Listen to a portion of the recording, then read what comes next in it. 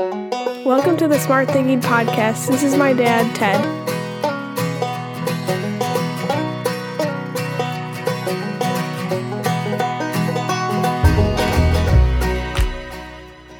Welcome to the Smart Thinking Podcast. I'm your host, Ted Knightsky.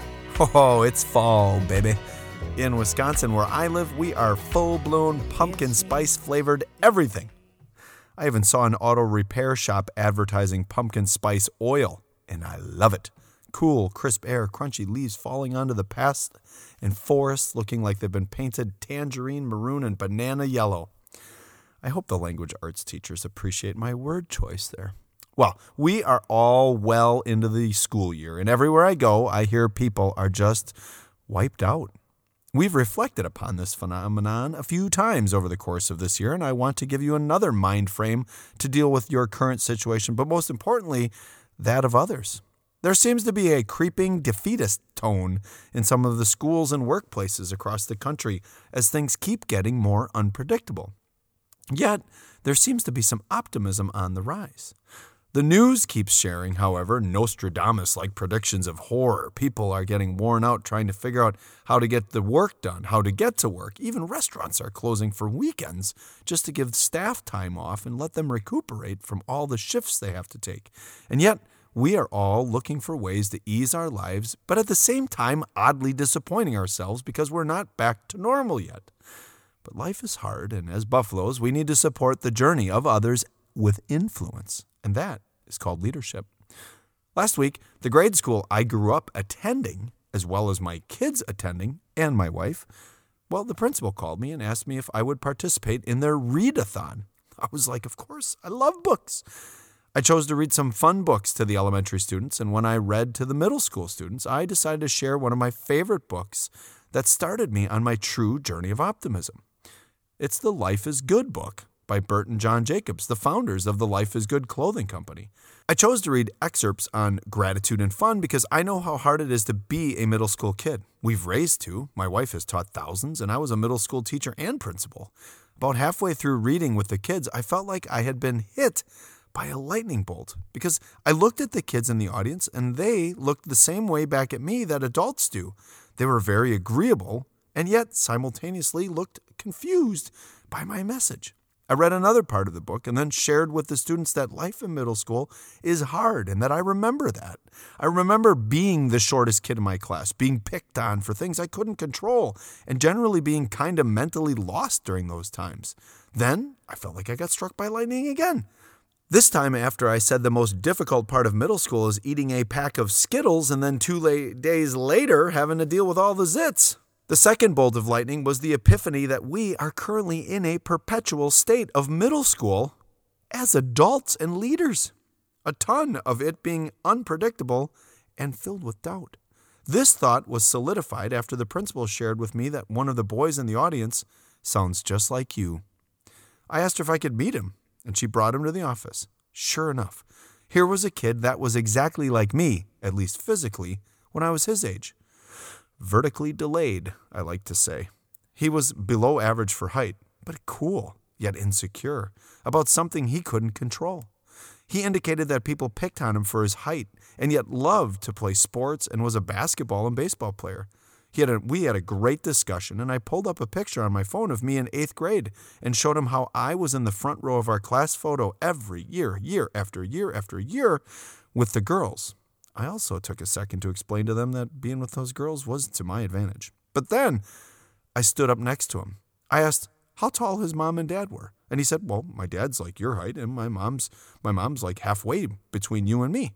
And as we talked, he started to smile, and I told him that your body will decide when you grow, but you decide how you'll use your height for your benefit. We smiled and ate gummy worms because they had candy all over the place to keep the kids sugared up during the readathon, and I asked him if he had any other what-ifs. And he said, well, what if I'm not as tall as you are when I'm older? And I asked him, what are you afraid of? And he said, I'm afraid of being short. I'm afraid I won't have chances. I told him that short was relative, and then I showed him a picture of my son Charlie. Now, I'm a little over 6 feet tall, and my son Charlie, a current sophomore in college, is 5'9". I showed him a picture of Charlie charging down a soccer field at a college, and told him that Charlie isn't as tall as me, but he's 19 years old, and he's a sophomore, and he's embracing who he is, and he's a varsity college athlete. This little guy looked at me and smiled and said, "Well, I guess I'm going to be okay." And I said, "I guess you are. No more what ifs." I told him a story of a little buffalo that learned to charge into the storm, and we walked out of the office together, and I saw him scoot down the hall. I share this with you because I think that the world is currently trapped in a middle schooler's brain, and that we are all defining ourselves with what ifs. What if I'm short forever? What if I can't do this anymore? What if I can't get the job done? What if they don't give me a sub? What if there is never a new normal? As adults and leaders, we need answers, and that nasty little voice in our head can overwhelm us with doubt, fear, and anxiety. Then we keep it boiled up inside, and that's when we get ourselves into trouble. Combine that with the lack of normalcy that we're experiencing and the loss of play in our lives, and it spells internal voice overload. So what do? Because we're going to do something. We have to charge. Well, first, we address the what-ifs with process. Second, we find ways to support each other. And third, we become intentional about recreating normalcy. Too often during prolonged crisis, we look to create paths of least resistance for the people around us. This, I believe, weakens our ability to be tenacious in the future. I liken it to telling a professional athlete that they don't have to train as hard or at all, then throwing them into the competition down the road and wondering why they suddenly don't have the ability to perform at their old level. Let's hit these points one at a time. When I was reading to the students the other day, I read one of my favorite poems that I used to read my kids all the time. Now, one of my morning rituals today is to read poetry to support reflection. Call me romantic, but it really helps warm up my mind and intentionally distract me from the chatter between my ears. You should try it. But I chose to read this poem to the students the other day and use it as a platform to address the trying years of middle school. The poem's called What Ifs. Last night, while I lay thinking here, some what ifs crawled inside my ear and pranced and partied all night long and sang their same old what if song. What if I'm dumb in school? What if they've closed the swimming pool? What if I get beat up? What if there's poison in my cup? What if I start to cry? What if I get sick and die? What if I flunk that test? What if I grow green hair on my chest? What if nobody likes me? What if a bolt of lightning strikes me? What if I don't grow tall? What if my head starts getting smaller? What if the fish won't bite? What if the wind tears up my kite? What if they start a war? What if my parents get divorced? What if the bus is late? What if my teeth don't grow in straight? What if I tear my pants? What if I never learn to dance? Everything seems swell, and then the nighttime what ifs strike again. Those are all legitimate worries of, well, for most of us, they're worries. So what can we do for those we lead with, for and support? Well, I would suggest that the next time you have your team together, you punch the elephant in the room with a process. The what ifs are a real thing, and I love that Shel Silverstein wrote a poem about it for his children and our children. It offers a great opportunity for adults to coach kids, but it also offers the opportunity for adults to coach each other. Can't you just hear yourself as a young parent giving children advice like, it's not worth worrying about that stuff? Or hearing your own mom and dad say to you when you were little, 90% of what you worry about never happens. Make sure if you are feeling like this that you talk about it with other people. Those are things we tell others. And yet, we have this giant elephant in the room. And it's there for most adults and many kids right now. What it is that elephant's name is what if? What if they cancel school tomorrow? What if the kids never learn how to act or behave because they took a whole year off? What if I get laid off? What if they don't show up for their shift? What if I get overwhelmed? Too often we leave others to deal with their what ifs. But what if most of us shared the same weird worries? What if many of the people in your organization or the students we serve are already processing the what ifs and they're driving themselves crazy? A good group is constantly looking for ways to continuously improve. And that's why we close out meetings with a plus delta and wondering process. But the what ifs, well, that's our opportunity to start out the meeting and address the elephant in the room. You can try to act as normal as possible, but that doesn't mean everyone else is mentally with you in the room, not when the chatter between their ears is filled with what ifs. A staff meeting, a group meeting, a team meeting, a whatever meeting, is almost as unnerving lately as a middle school health classroom the day they address reproduction. It's scary stuff. Here's my recommended process for staff, teams, or groups. Read or print Shel Silverstein's poem and have people look at it and hear it. Then talk about your desire as the leader to have us address the what-ifs that are haunting the dendrites in our brains. I'll have this tool for you this week in the TH3, found on CISA6.org. But the process is simple. It has 3 prompts. The first one is, what if? And then you answer it. You fill out that stem sentence. The second one, I have this on my mind because. And the third one thing that can be done to avoid this would be to. Now, do you hear the progression in the coaching? Let's get your worry out. Let's find out why you're worrying. And let's hear a solution. Now, for the second part of the tactic. Once you've had staff complete them, have them hand them to you and put them up on a table face down after they have already been autographed by the author. You see, we're not just going to have people freak out on the paper and then leave them to their own accord. Nope. What you do is after you collect them and put them on the table, you have everyone come up and grab a different one. And that allows everyone to fill out another prompt. Because what we want to do is we want to collect all the responses and multiple responses, and we want people to have the opportunity to do something with it.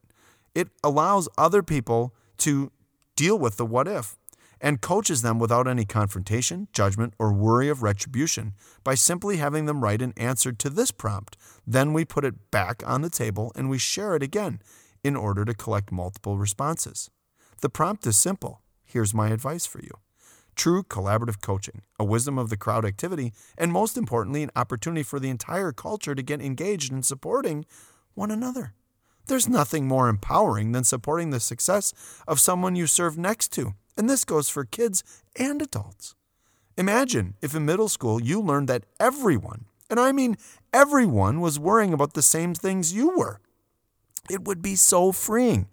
But nope, we all acted cool and held it inside, fueling our insecurities and making us wonder constantly about, what if I'm the only one who feels this way? Truth is, we all do. The last thing to support a Buffalo culture is to look to maintain normalcy. I keep hearing everyone talk about all the things we need to cancel for everyone to provide them more time to relieve some stress and to support them, which I 100% agree with. But honestly, reflect on that for a while. We lose a touch of resiliency when we get too much sympathy, when we have too much time to sit around and think, when we have too many opportunities to fall into the pit of self-pity. Are things hard? Absolutely. But they always are. They're just a little heavier this time. As leaders, the faster we can maintain normalcy, the better. Each time we cancel a meeting, we cancel a chance to collaborate. Each time we reduce an expectation, we make it harder to achieve the next time. Each time we take over for someone, we enable them. And when life goes back to normal, we will have lowered the bar to the point where we may find ourselves unable to get back to the levels of performance we used to have. I'm not trying to sound like some sort of heartless coach here, believe me, but I am asking that you reflect on making it too easy for everyone.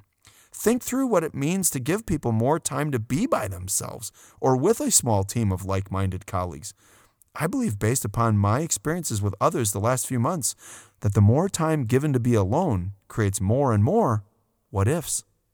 As a leader, once you've got all the what-ifs collected, give them back and have people process the reality of their worries. Look at the strategies and, more importantly, ask people to address what is bothering them. Here's the deal. Just like we were told when we were in middle school by our parents, 90% of what we worry about never happens. And the things that do happen never happen as bad as we convince ourselves that it would.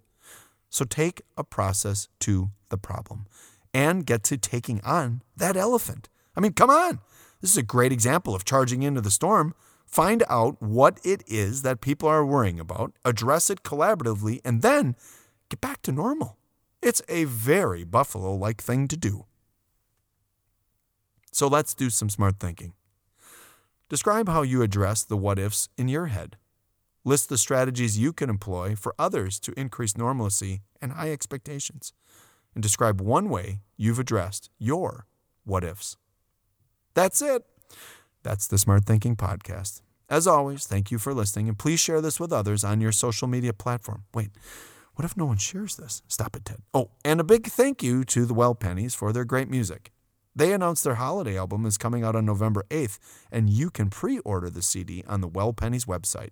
Finally, what ifs are a real thing. It's a code for the doubt that sometimes fills our minds and then spirals into crazy and really loud chatter. As leaders, we are obligated to reinforce people's strengths, to listen to those in need, and to grow people. We are also responsible for creating conditions that allow people to process their anxieties with us. As leaders of others and teachers, we frankly create a lot of those what-ifs in the minds of others around us, especially if we are hierarchically above them. So, give them a chance to get them out. As we close, I want to share what I did to end my time with the middle schoolers I read to and read you one more poem. It's from a collection of poems from Ian Thomas, and the book is entitled Every Word I Cannot Say. An 8th grade girl with confidence and intelligence had been asking me great questions throughout my time, and I recognized that she could help me out. So instead of me leaving the kids with a little bit of wisdom, I asked her to read this poem. It's a deep and wisdomatic poem, and I'm going to leave you with it. It's called Now Listen. You are made of good things. You are capable of incredible things. You are a song the universe sings itself, in every color it can imagine. Some parts are sad, some parts are happy. Every part of the song is a part of you. Just listen. Welcome to your life. There's no turning back. Even while we sleep, we will find you acting on your best behavior. Turn your back on Mother Nature. Everybody wants to rule the world.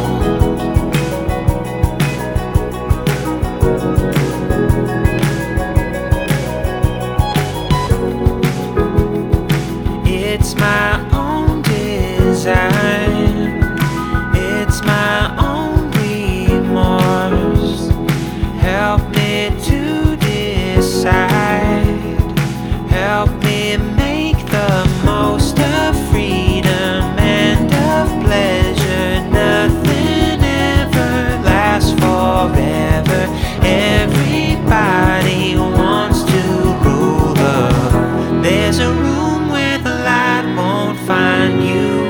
Holding hands while the walls come tumbling down. And when they do, I'll be right behind you.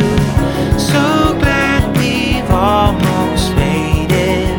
So sad they had to fade it. Everybody wants to rule the world.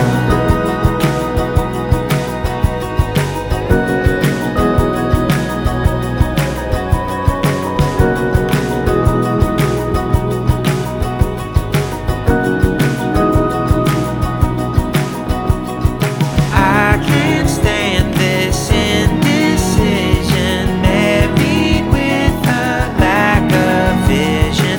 Everybody wants to rule the.